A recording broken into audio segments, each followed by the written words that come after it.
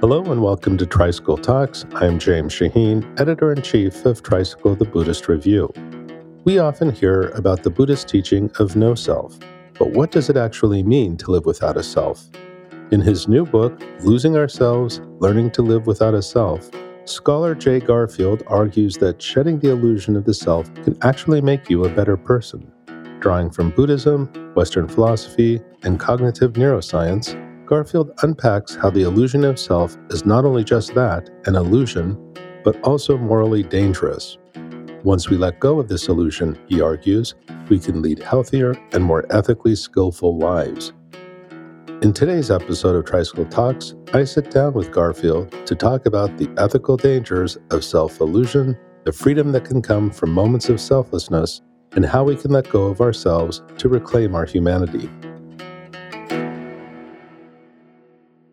So I'm here with Jay Garfield, a scholar of Buddhist philosophy and professor at Smith College. Hi, Jay. It's great to be with you. Great to be here. Thank you for having me. We're here to talk about your new book, Losing Ourselves, Learning to Live Without a Self. Can you tell us a little bit about the book and what inspired you to write it? Well, the book is kind of fun. As you probably know, most of the books that I write are fairly academic and aimed at academic audiences. But Princeton University Press approached me wanting a book aimed at more general audience on the topic of selflessness. And my first thought was, that should be fun and that should be really easy. After all, I've been thinking about this topic for a long time. So I thought it would be kind of fun and easy. It turned out to be really hard.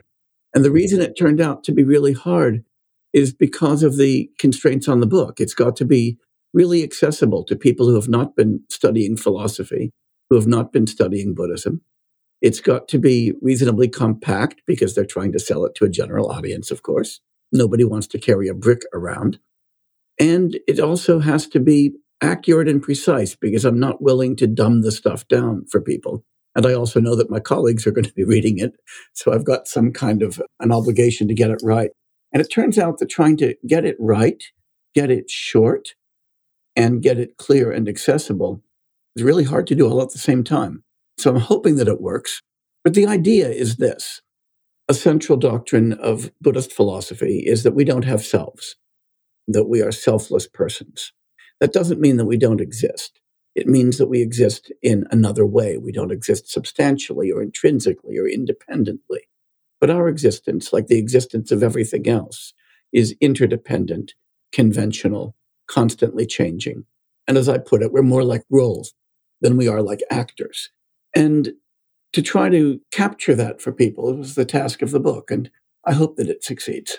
No, I think you very much succeeded. It's 170 pages. It's very readable, and it is for a general audience. And so I really think you did an amazing job with that. One of the things that I was interested in talking to you about is this notion that Evan Thompson presented me with when I interviewed him. He challenged Buddhists not to be complacent with this notion of non-self or no self. And I had to ask myself, well, then why do I believe that? Why do I subscribe to that belief? I couldn't just rest easy in that. I feel like it was a challenge he presented us with. You took up that challenge and did a really incredible job of explaining, for me anyway, why I can feel a little bit more comfortable with this belief. But at the start of the book, you share the Buddhist philosopher Chandrakirti's analogy of the snake and the elephant. Can you walk us through that analogy and how it guides your work in this book? Sure. But first, let me say I'm glad you mentioned Evan, because it was Evan's book, Why I Am Not a Buddhist, that actually prompted Princeton University Press to ask me to write this book, hoping that I would take up that challenge. And Evan is certainly my interlocutor here in a lot of ways. Right. And I should emphasize for listeners, Evan and I have been very close friends for a very long time. And we agree about a lot of things. We disagree about a lot of things. But our disagreements and our agreements are always among friends. So if sometimes I take Evan's position on, it's with deep respect and affection for Evan. Our best friends are the people with whom we disagree because they force us to sharpen our ideas and to change our ideas when we're wrong. But coming back to your question about Chandrakirti.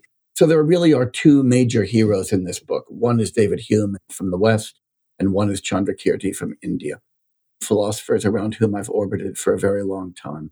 So Chandrakirti, in his text called Introduction to the Middle Way, the Sanskrit title is Madhyamaka Avatara, tells this great story about a guy who is really worried that there's a snake that's taken up residence in the wall of his house. And if you live in India, this is the kind of thing that can be dangerous, because typically the snakes who take up residence are kraits or cobras or things like that. And if you disturb them, they bite you and you die. So this guy is afraid there's a snake in the wall of his house. And so he searches the house and says, there are no elephants here. And so he relaxes. And Chandrakirti comments, we would think somebody like that was really stupid, wouldn't we? And so you kind of scratch your head when you look at this. But when you look at the metaphor, it actually makes a great deal of sense. The snake in the wall of the house is our innate sense of a self. That is our kind of atavistic feeling that when I ask who I am, there's a core me, a J, who's different from my body, different from my mind, the thing that owns my body and mind and that controls things, and that remains constant through my whole life. It's the thing that was there when I was born and will be there when I die. And if I believe in rebirth, it's the thing that I think will continue, and so forth. Or if I believe in heaven and hell, it's the thing that will suffer eternal damnation or go to its eternal reward. But anyway, the serpent is that self. The elephant is all of the other things that we might find that we could refute and convince ourselves that we're not selves. So, for instance, you might think, gee, I'm really identical to my body, maybe. No, I'm not identical to my body, so I've actually taken care of the problem of a self. Or you might think, I'm really my mind. And you go and refute the idea that I'm identical with my mind, and you say, wow, I've taken care of the problem of the self. And Chandrakirti's point is that we very often fail to identify the target of our analysis. And so we end up refuting something else and think that we've taken care of the job. Or another way to put this, we sometimes, after maybe refuting the idea of a self, then go ahead to identify ourselves with something else, with our body or with our mind or with our history or with a narrative or something like that, and then try to reconstruct a kind of individual identity. Chandrakirti's admonition is, pay attention to that object of negation. Pay attention to what you're trying to refute. Refute it, and don't replace it with something else. So in this book, I really try to draw the reader's attention to what we innately and instinctively take ourselves to be, and then to reconstruct what we actually are in a way that allows us to refute that innate misconception without falling into nihilism and without failing to construct any kind of positive account of our own identity as persons. So I can read your book and buy your arguments and say, yes, I can argue with this. This makes sense. But you refer to an innate, instinctive sense of ourselves. So I still fall prey to this delusion. Deep down, many of us are often very convinced that we have a self despite all logical argument. Yes, there is always a danger that when we do philosophy, we're actually succeeding in what a psychoanalyst friend of mine calls adding insight to injury. All we're doing is convincing ourselves intellectually of something we know we ought to believe, but in a way that doesn't really have much impact on our lives. Of course, that's one of the reasons that in the Buddhist tradition, we usually think of analysis or contemplation as a kind of midpoint between study or hearing, as it's sometimes referred, and meditative practice. And the goal of meditative practice and the role of meditative practice then is to internalize what we've learned through analysis to make it part of the way that we take up with the world. Now, of course, not everybody who reads this book will be interested in the meditative practice, and not everybody who reads this book will be interested in self-transformation. And that's fine. Not everybody has to have that as their project. But if your project is to come to understand yourself and to reorient your life, the book at least gives you the analytic material that you can take into meditative practice. But the other thing that I note in the book that I hope is helpful to people is that even though we do have a kind of innate atavistic tendency to reify ourselves, we don't do that all the time. I think we do it whenever we're called upon to think about who we are. And we kind of fall into that trap unless we're highly advanced practitioners for whom I've got tremendous respect and admiration, but that isn't me. I know I fall into that trap, and I fall into it constantly. But I do think there are a lot of times when we do succeed in forgetting ourselves, maybe in the contemplation of beautiful art, maybe in listening to music, maybe in a deep and meaningful exchange with a close friend, maybe playing a sport or engaged in practicing something at which we're highly skilled, where our sense of self and of subject-object duality just vanishes, and we suddenly realize at a certain point that we haven't been thematizing ourselves for a very long time. And of course, the moment we realize that, we've re-thematized it. But at least in retrospect, we recognize that we do have these moments of non-egocentric consciousness. So one way to think about the kind of transformation that we could be aiming at is to extend that amount of time in which we have that kind of egoless consciousness and to live our lives more in a flow state than in this kind of state of reified subject-object duality that I think really does get in our way.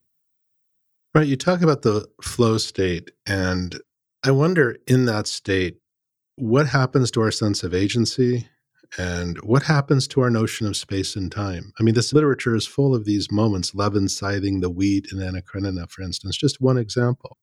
All of us have experienced, whether in sport or in writing or in doing anything that we do when we do it well, we've all experienced that flow state, I think. And we, of course, want to cultivate and even lengthen those moments. And as you say, we come back to ourselves and all of a sudden we have a consideration, gee, I'm really great or something. And we lose it, but we do feel free in that state. But the freedom is a very different kind of freedom than we normally think about. Could you say something about that? Yeah, I think that's right. I think that's exactly the right question to ask, because oftentimes, and I think this isn't exclusive to the Western tradition in any sense, this is something that I think people all over the world do, we tend to run together a particular kind of freedom and agency.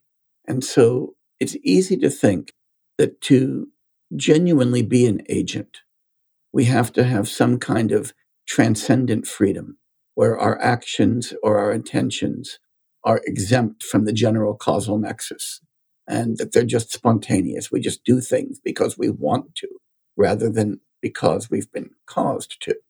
And we often distinguish mere movement or behavior from action on the grounds that the latter is undertaken freely and the former is completely determined by causes and conditions. And if you think of agency like that, then agency has to be a myth because we're actually physical organisms in a physical world, and everything that we do is caused, and we want it to be like that. That is, you want your actions to be caused by your intentions. Otherwise, they'd be weird and random or inserted or caused by somebody else. That wouldn't be freedom. You want your intentions to be caused by your beliefs and your values. Otherwise, it would be some alien intention being inserted into your mind. We want our beliefs to be caused by our perceptions, by what other people have told us, not just to arise randomly. So determinism isn't something we should fear. It's what Buddhists call dependent origination, what Western folks call determinism.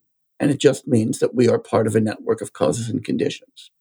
That doesn't mean that we're not also agents, though, because some of our actions are caused by our intentions. Those are actions with which we identify, that we recognize as our own, that are part of the narrative or the script that determines our lives.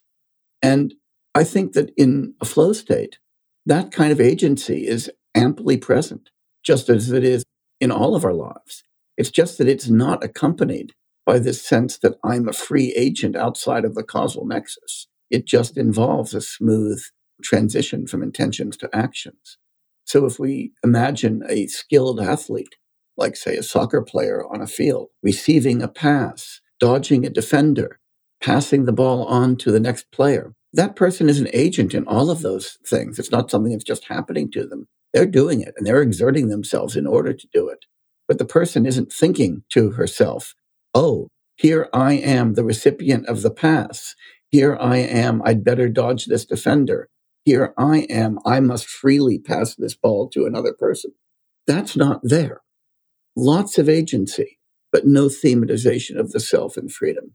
And I think we need to free ourselves from the illusion of transcendental freedom in order to appreciate the kind of freedom that we do have, namely the ability very often to act in accordance with our intentions and our values. So in other words, the flow state is then broken when we come back to this notion of self. I am doing this. We break that state and we become very awkward. And less skilled and less happy, less aware of actually who and what we are. You said something about most of us are experts at walking. We just walk. But I thought of this character from an Italian novel during the early days of psychoanalysis, Confessions of Zeno. And he begins to consider what it means to walk. And he thinks of all the muscles that are triggered. And he starts to think of the number of bones in his feet. And he's the classic early neurotic. And he begins walking with a limp because he's overwhelmed by the complexity of the action that his self enters into. So it was very much a description of what you're talking about, I think. The need to have that kind of deliberate, thematized attention to ourselves and to action is something that is important when we're learning skills, but we don't do that because it's the end state. We do that in order to kind of carefully attend to who we are and what we're doing. But expert performance requires that we shed that, and I think that's really important. So in other words, the subject-object duality, this notion of a self, can actually be a tool for the amateur who's learning. Is that right? It's sort of heuristic, or is that wrong? I think that's so. I mean, it doesn't require reifying the self, but it does really require a kind of, I think, an explicit and dualistic kind of framework. So there's a whole lot of very cool research in sports psychology about the difference between that attitude and flow state. And it turns out that if you're a novice at a particular task, and this, by the way, has been replicated not just for golf, but for surgery, when you're first learning a skill, it's really important to have self-directed attention. How am I breathing? How am I standing? Where are my hands? What am I doing? Where is my attention? And if you inhibit that self-attention by using a distractor, like, for instance, asking people to listen to music or something like that, novice performance degrades very rapidly. On the other hand, if you ask experts to engage in that same kind of attention, where are my hands? How am I breathing? How am I standing? What am I doing? Their expert performance degrades dramatically. And the way to recover it is to distract them from that. Listen to some music or something like that. And the fact is that we're at our best when we're experts. That's almost tautological. And so we find ourselves at our best when we drop that thematization of ourselves and that subject-object duality. That doesn't mean we don't need it sometimes in order to get there. And after all, if we start losing our ability to interact with others spontaneously and effectively, we may go into therapy. And what does our therapist do? She directs our attention to who we are, how we're feeling, what we're thinking, and takes us back to novice state. We don't want to then go back into the world and constantly be as self-conscious as we would be in psychotherapy. We want to be able to shed that and to act spontaneously again. Because when we're spontaneous, we are at our best. So I want to get back to self as illusion again. It's not just semantics. You write that it obscures our own identities from us and, quote, generates a perverse moral vision that engenders an instinctive attitude of self-interest and egoism that none of us can rationally endorse, and from which we would happily free ourselves. So we can come back to this later, but can you share briefly about the ethical consequences of a belief in self? Yeah, I think this is really where the rubber hits the road, because it's one thing to think abstractly about personal identity, to think about the metaphysics of bodies and minds and persons and so forth. But it's quite another to think about who we are and how we ought to think about our interactions with other people, in particular in ethically charged situations. And actually, most of our lives are ethically charged in one way or another. And we can put the point this way. For anybody who studied economics, especially, say, microeconomics or game theory, we get this definition of rationality as the disinterested pursuit of our own immediate self-interest, right? So that I'm rational if I adopt a strategy that makes sure that I've got more chips at the end of the game than anybody else. I'm rational if I make sure that I maximize what I want and just ignore what other people want. And then I'm irrational if I undertake behavior that decreases my own utility or that takes other people's utility into consideration where that utility doesn't affect my own. Now, that's a recipe for a very narrow kind of egoism. And it's a recipe for the idea that even though maybe it might be nice and a great option to care about other people, the first thing I've got to do is to care about myself. And so if somebody asks me, gee, why did you do that? Leave aside what it is. And I just answer, well, because it made me happy or because I want to. That's taken as a perfectly good explanation, a perfectly reasonable explanation. Another side of that, by the way, is that in a lot of cultures, like our own culture, we hear language like children need to learn to stand on their own 2 feet, to be independent, to think for themselves. And I scratch my head when I hear that. And I wonder, does that mean we have to grow our own food and to make the dirt in which the food grows and to cause the rain that moistens the crops as well? I mean, what is it to stand on our own 2 feet? Everything we do because we rely on our interactions with others and what others have done for us. And anything that could possibly increase our own happiness is something that should also be increasing the happiness of others, where we fail to recognize our profound interdependence. So I think that what happens is this: we focus on the self, and that self is this independent, substantial thing, different from everything else, and free from causality and all that stuff. And that allows us permission to take our own narrow self-interest as motivating. And that's permission to ignore the demands of morality. And I think that's an extraordinarily pernicious thing. And I do think that it has visible and obvious consequences in our culture. It generates a kind of competitiveness, a view of life as a kind of zero-sum game. You die with the most toys, you win. And it also justifies some of the worst aspects of consumer capitalism. The idea that if we generate a system of production and organization that enables each of us to just rationally pursue our own immediate self-interest, life will be good. And we buy into that and then discover gigantic income inequalities, oppression, racism, alienated labor, all that stuff. And I think a lot of that really is honestly traceable to the self-illusion and to the way that that self-illusion is not only accepted, but endorsed and encouraged. Well, I think the notion of rational self-interest is sort of fundamental to the ideology that underlies and drives our economy. So it would, in fact, be self that underlies it, or the belief in self. Is that right? Yeah, I think that's absolutely right. I think it's absolutely right. Let's take a quick break, and we'll be right back. St. John's College in Santa Fe, New Mexico is for undergraduate and graduate students who seek meaning in their lives, who ask hard questions of themselves and their world, and who dare to free their minds. The Graduate Institute is home for students seeking a lifelong commitment to thoughtful, collaborative inquiry into fundamental human questions. Students pursuing the Master of Arts in Eastern Classics examine the core literary, philosophical, and theological works of India, China, and Japan. In small, discussion-based classes, students delve both deep and wide into the richness of Asian traditions and study one of 2 ancient languages, Classical Chinese or Sanskrit. The 3-semester Eastern Classics program offers the flexibility of both online and on-campus options. Come join this vibrant community of learners from all walks of life. Learn more about St. John's Master of Arts in Eastern Classics, including online options, at sjc.edu/tricycle. That's sjc.edu/tricycle. Let's get back to our conversation with Jay Garfield. You explore Buddhist and Western philosophical arguments against the existence of self. So I was wondering if you could just talk a little bit about Buddhist arguments for why we have no self. Now, I know you go into this in a lot of detail in the book, and it's wonderfully presented and concisely.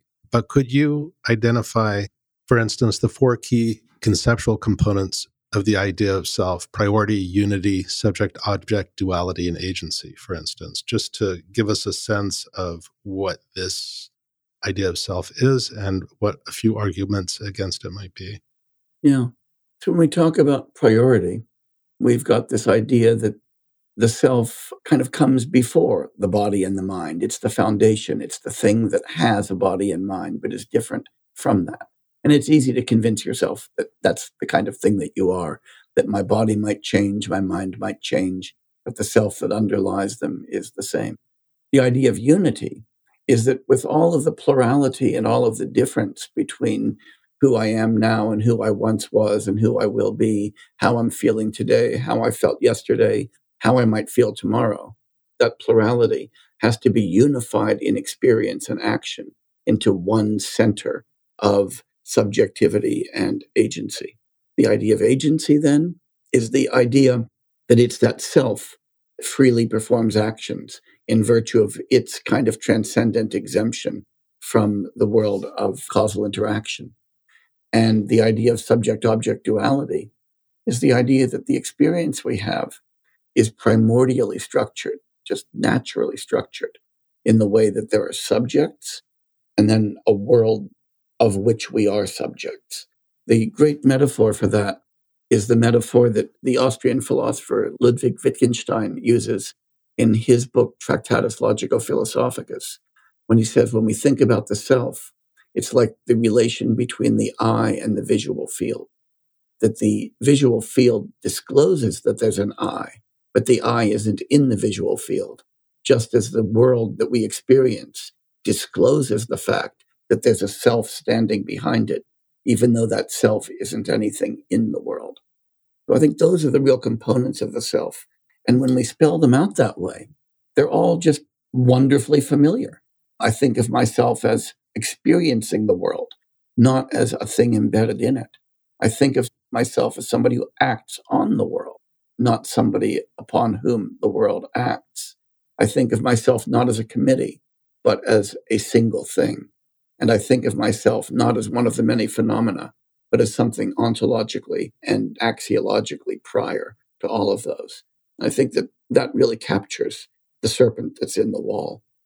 When Buddhists argue against the existence of such a thing, they argue that if we just look analytically into what we are, the analogy that Chandrakirti uses, that he draws from the Questions of King Milinda, a great paracanonical story, is the analogy of a chariot, though I always prefer to think of it as a garden cart, because we've all been frustrated by assembling garden carts.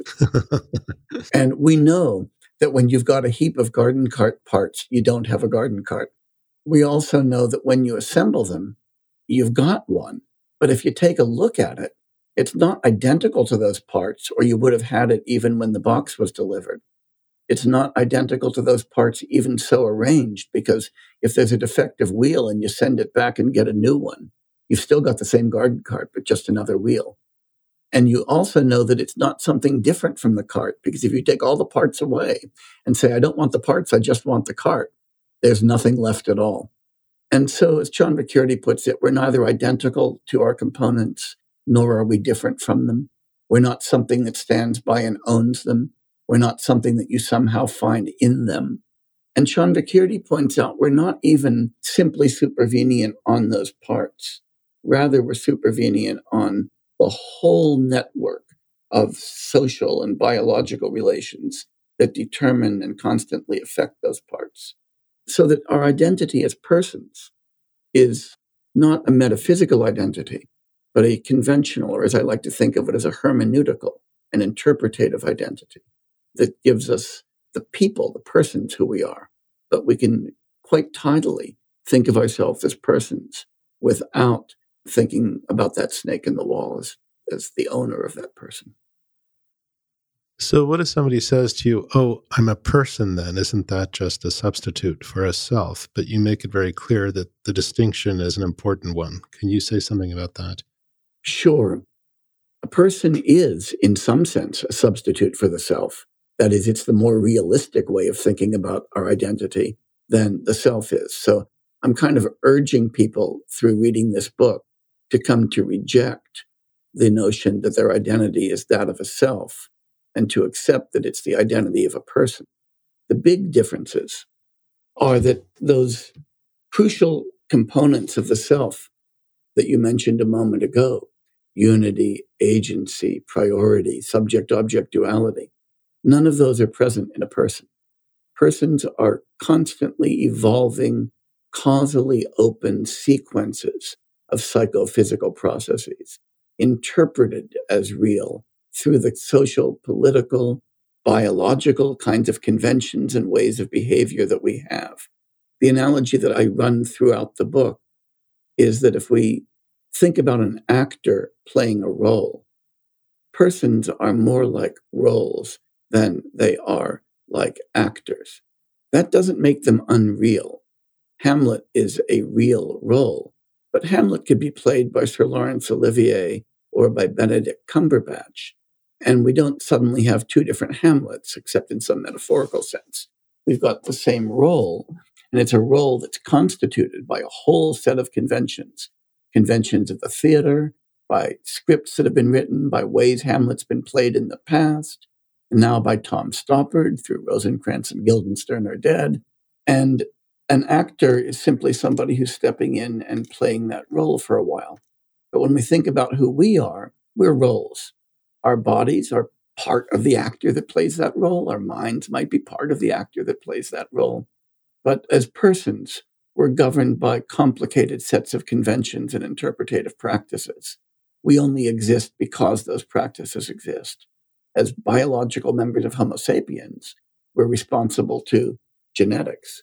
As persons, we're responsible to culture and to others. And in either case, we are constantly changing open-ended phenomena, not isolated, self-existent phenomena.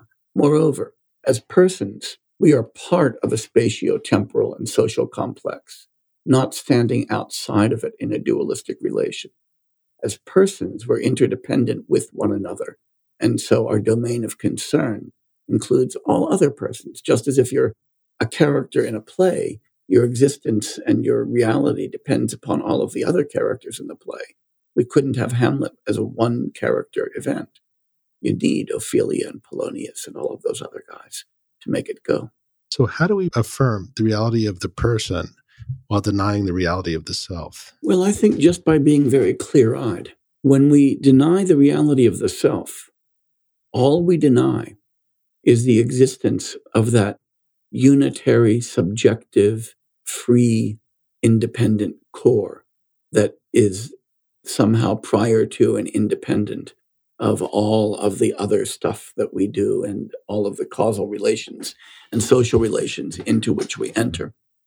We can deny that without denying that as persons we're perfectly real. Think about other kinds of conventional composites. Suppose you think about a college. So I teach at a college, and if my mom comes to visit me and she says she wants to see Smith College, I could take her on the campus and I say, here's the library, here's the administration building, here's some student houses, here's the building where my office is, here's the building where I teach my classes, here are the lawns. And she says to me, no, I didn't want to see buildings. I didn't want to see libraries. I didn't want to see lawns. I wanted to see the college. And I say, well, over there's the president of the college. I don't want to see the president. I want to see the college. At some point, I'm going to look at her and say, what are you actually looking for? And she said, I don't want the buildings. I don't want the lawn. I don't want the admissions procedures. I don't want the catalog, and I don't want the courses. I want to see the thing that has all of those. At that point, I'm going to say to her, there is no such thing. And if you think there is such a thing, you have a profound misunderstanding of what a college is.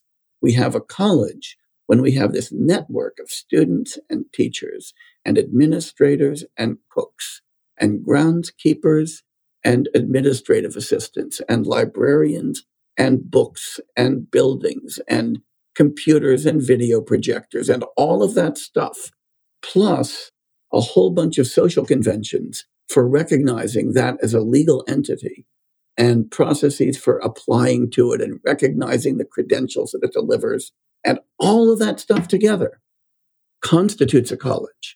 but it doesn't constitute some core thing that's got those.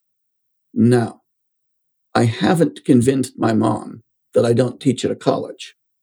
I've kept the college intact.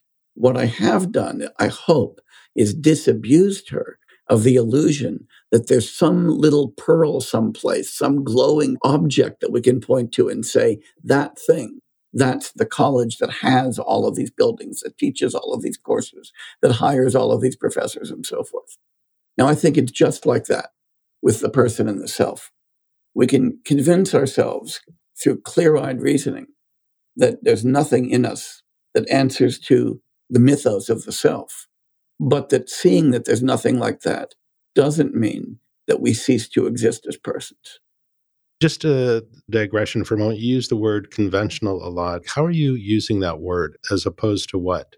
As opposed to substantial, as opposed to existing primordially in the absence of any human convention. And when I use the word conventional, I am quite self-consciously using it in a way that Chandrakirti uses it, but also as David Hume uses the word custom. That is, it reflects the way that we behave collectively, the agreements that we make, whether tacit or explicit. So driving on the right side of the road in the US and on the left side of the road in the UK, those are each conventions. The Geneva Conventions are conventions. It also means what we do when we come together, like the Democratic National Convention. But convention also means ordinary or everyday, the way we behave ordinarily. So my custom of taking a walk with my dogs first thing in the morning, we might say, is one of the customs or conventions in which I participate. So I think of conventions as comprising habits, ordinary everyday ways of being, ways of thinking, ways of talking, explicit agreements that we make, tacit agreements that we make. And my part of the claim of this book is that when we think about what constitutes our own identity, we see that that identity is constituted by a very vast and complex and often invisible web of conventions that brings us into existence, not some kind of prior metaphysical fact. So what we're getting at in so many ways is that we exist only in relationship to each other and everything around us. Precisely. You also turn to Dogen's Genjo Koan, Mm-hmm. and I just want to quote that. To study the self is to forget the self. To forget the self is to be actualized by the myriad things. When actualized by the myriad things, your body and mind, as well as the bodies and minds of others, drop away. No trace of realization remains. And this no trace continues endlessly. So can you walk us through this passage and the connection between absence of self and engagement with the world? Sure. That's what Dogen is talking about there. And that's one of my favorite passages in all of Buddhist philosophy. I find myself coming back to it again and again. So when we talk about the self dropping away and being actualized by the myriad things, that's the difference between thinking that our identity consists in some independent core fact about us that we can specify without thinking about anybody else or any other kinds of relations, that there's this kind of independent entity there. But to be actualized by the myriad things is for our identity as persons to emerge in our interaction with other objects in the world that we inhabit, with other persons who coexist with us in the world we inhabit, with other kinds of sentient beings, with social practices, with our past, with our future, and so forth. Those are the myriad things. And we find ourselves actualized as persons by the myriad things, precisely because we aren't independent selves, but are independent phenomena. When that happens, when Dogen talks about body and mind dropping away, what he means is that we no longer think of body and mind as the possessions of selves. Rather, the way that we think about who we are is as interdependent beings. We don't identify ourselves narrowly on our body, narrowly on the contents of our mind, but rather as the complex, ever-evolving set of psychophysical processes in constant open interaction with the world. Again, actualized by the myriad things. When he says that at that point, no trace of realization remains, there's not an entity that remains behind. Rather, we're recognizing the fact that we exist only as nodes in this interdependent web. And it's that recognition of our interdependent nature that goes on and on through causal processes. I know a lot of people respond to these arguments. Again, I mentioned it before, that they lack agency or it's deterministic and they get a sort of fatalistic sense. But in fact, the way it's described is very liberating. You mean I don't have to do all that work to be a self anymore? Exactly. It is liberating, and it is a different kind of freedom than what we ordinarily associate with freedom. Sometimes we get so reductive, we say, I'm free to choose what I want in the supermarket, Mm-hmm. But this sort of freedom is the freedom not to have to be a self or sustain that self. It's a lot of energy that goes into that. Yeah, we could think of it as the Chris Christopherson, Janis Joplin conception of freedom. Another word for nothing left to lose. We don't have a self that we have to protect. We don't have a self that we have to be afraid of losing. And that is a freedom from illusion as opposed to a freedom to do some particular thing. And I think that kind of freedom from is pretty central to a lot of Buddhist thought. Yeah, there's no one special to be. And the flow state you describe is a perfect example of that freedom. I think that that's very appealing. The question of self is a deeply ethical one, and you write that the illusion of self is also bound up with moral egoism. Can you share more about how moral egoism structures our political and economic landscape? Moral egoism is simply the idea that my own narrow self-interest is at least prima facie motivating and justifying. So that if I do something, anything, right? If I explain why I did it, and I say, because it made me happy to do it, or because I wanted it, that by itself constitutes at least a basic, even if defeasible, justification for the action. Now, we might say, oh, gee, there's other strictures that undermine that justification. So, for instance, if it's, torturing kittens, somebody might say, well, it might make you happy, but look what it's done to the poor kitten, right? But notice that it's making me happy was on the positive side of the ledger. It was just overridden by what was on the negative side of the ledger. And the idea that the positive side of the ledger is my own narrow self-interest is moral egoism. The moment we allow a self into the picture, then moral egoism is just hiding in the closet. Because the moment I've got a self and everything else is object for that self, then there's a fundamental ontological divide, a divide in the nature of being between me and everything else. Everything else is my object. I'm the subject. Everything else is the patient of my actions.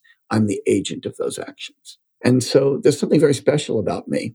And that becomes the kind of unspoken justification for the morally egoistic attitude. But once you've got the morally egoistic attitude, then the interests of others have to be defended as somehow overriding my own interests. And that's very hard to do. I mean, I can always find reasons that my interests are actually more important to me, at least. And so I might say something like, oh, yeah, she can pursue her own interests, but I don't need to worry about them. I'll pursue mine, each to their own, every person for themselves. And then it's a short step from there to a kind of competitive social arrangement where we say, okay, life is basically a race. The person who's fastest wins. And my goal is to stay in my lane and get to the finish line before everybody else. To think that life is basically competitive. So if I'm able to achieve a distribution of goods that gets them all in my pocket and leaves everybody else impoverished, that's fine. If they had competed harder, they would have got it. And they didn't. So it's good that I won that way. And when we do that, that breeds not just a disinterest in the welfare of others, but a kind of disregarding of the welfare of others. And we hope that that's remediated by a kind of invisible hand that's going to result in all of this selfish competitive behavior somehow generating equitable prosperity and happiness, and that we can each take enough joy in the fact that other people have beaten us, that we'll be happy. But it doesn't, right? It simply leads to self-alienation, to alienation from others, to a deeply misleading view of that in which happiness consists, a reduction of happiness to possession or pleasure. That's what Marx called commodity fetishism, when we think that somehow just having goods makes us happy. It leads to our alienation of our own being in the pursuit of what looks like success. None of that's good. None of that's good. And all of that, I think, is inevitably grounded in the self-illusion. So I actually hope that if we can extirpate the self-illusion, we can take some strides in the direction of social justice. We can take some strides in the direction of actually caring for others, of cultivating friendliness, of greater impartiality, of being able to take joy in the success of others and not only in our own vanquishing of them. And I think that generates a healthier society and healthier individuals. Well, you've just described the Brahma Viharas, which I was going to mention next, as really an antidote to this clinging attachment to a belief in self. Do you want to say something about the active cultivation of this more realistic understanding of who we are as persons? Yeah, because I use the Brahma Viharas explicitly to do this. So for people who aren't familiar with those, Brahma Viharas or divine states are Maitri or friendliness, Karuna or care, often translated as compassion, but I prefer care for that, Upeksha or impartiality and equanimity, and Mudita, the ability to take joy in the success and the accomplishments of others. I think that when we take those four together, they constitute a vision of the moral landscape that is antithetical to that we get in moral egoism. What moral egoism encourages us to do is to see the moral landscape as characterized by a set of polar coordinates, where we are at the center and what we want is dispositive, where those who are very close to us might give us enough happiness when they do well that we should care about them as well.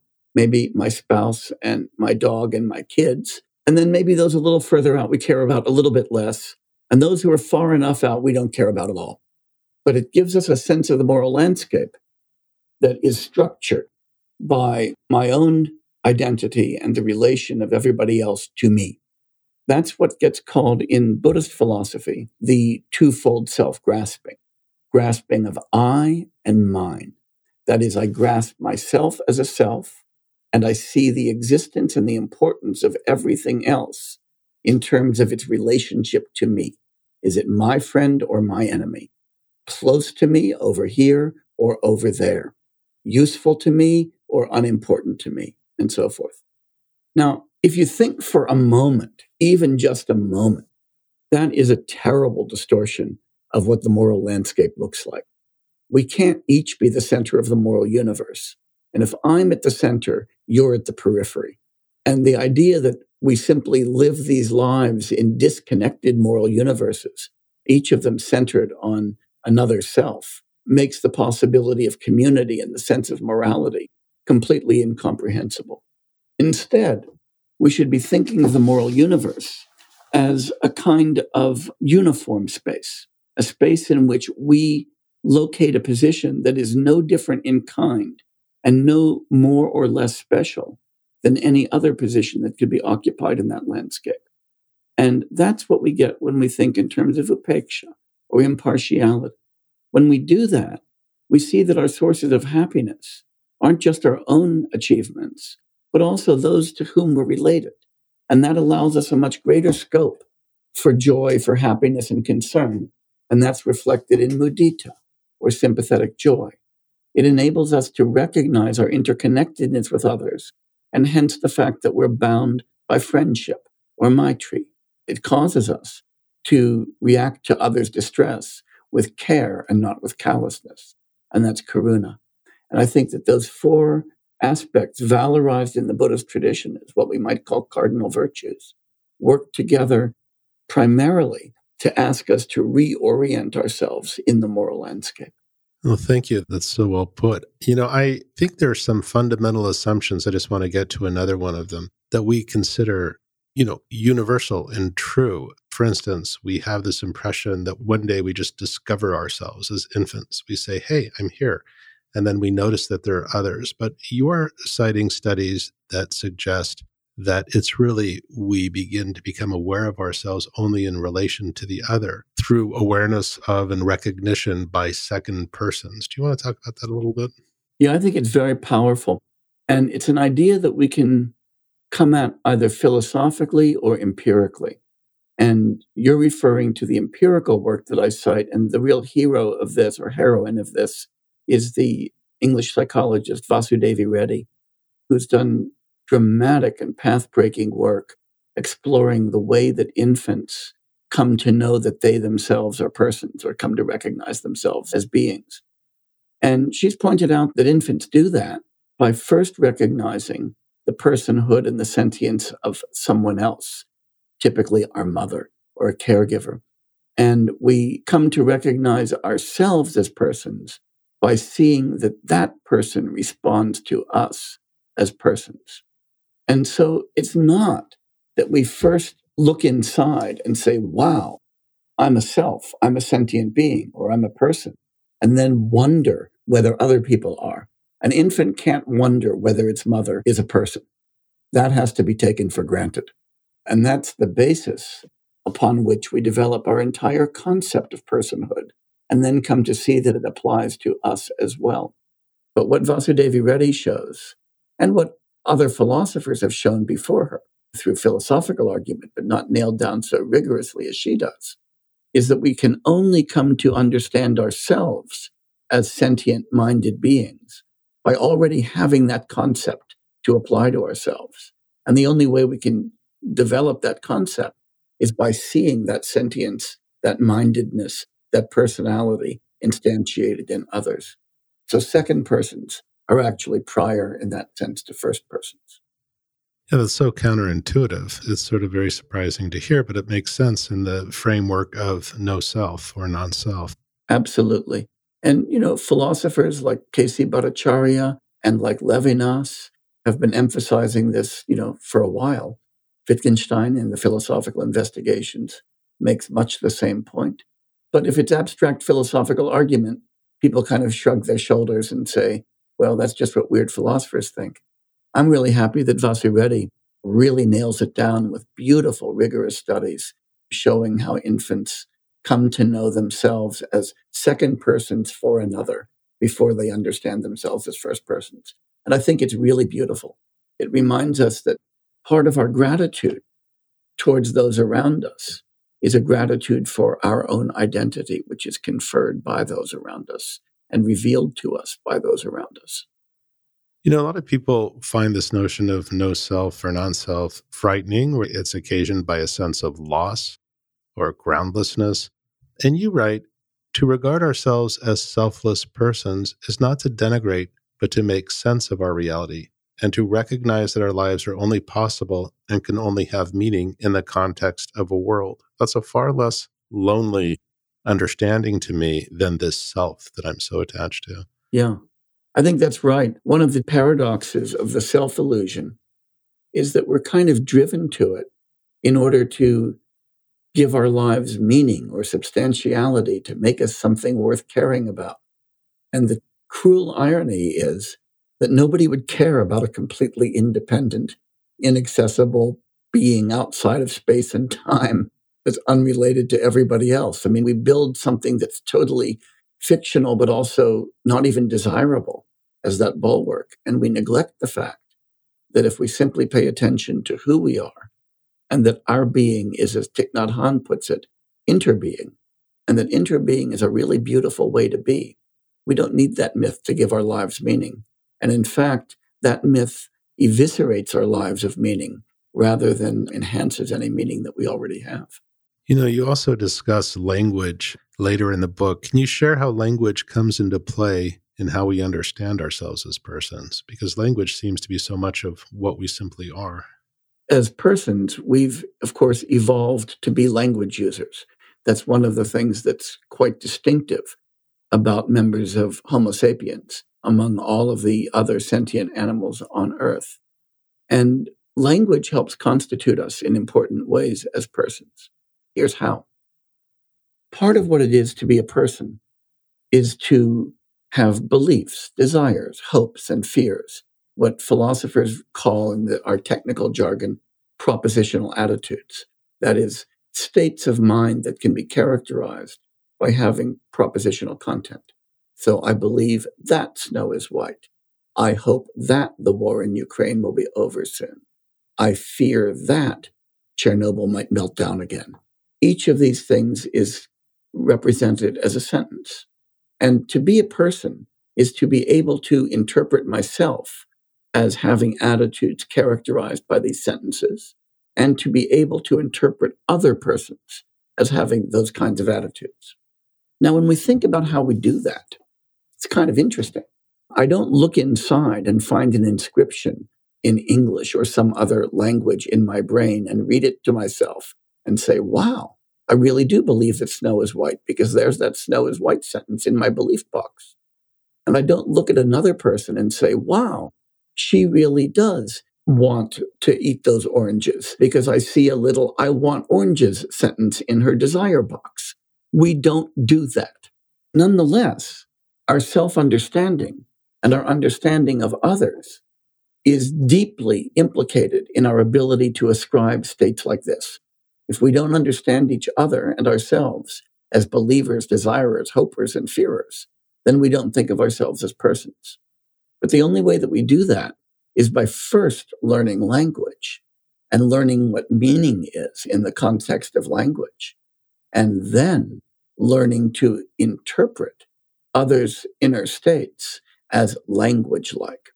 And so when we make ourselves available to either self-interpretation or interpretation by others, and when we open ourselves to being willing to interpret others through the medium of language, then we come to respect each other as cognitive agents, as persons have to be. But it's language that gives us that model of meaningful vehicles of content that allow us to think of our inner states as other kinds of meaningful vehicles of content, and allows us to think of ourselves as participants in a community of meaning constitution and a community in which we are constantly interpreting one another using language. So I think that the conventions of language are absolutely at the heart of what it is to be a person. You say that the possibility of speech itself depends on intersubjectivity, like everything else, our very existence does. Absolutely. Because without intersubjectivity, we can't constitute the rules for using words that make the words meaningful. Language isn't something we discover. It's something we create. And it's not something that I create. It's something that we create. Because language is a rule-governed activity, just like thinking is a rule-governed activity. And rules require agreement and mechanisms of enforcement. People who will confirm that I followed the rule correctly or will correct me for having followed a rule incorrectly. Those are the rules that make our words meaningful.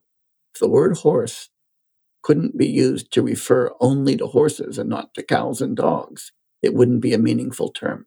But that's only because we collectively agree to use it in that way and not in another way.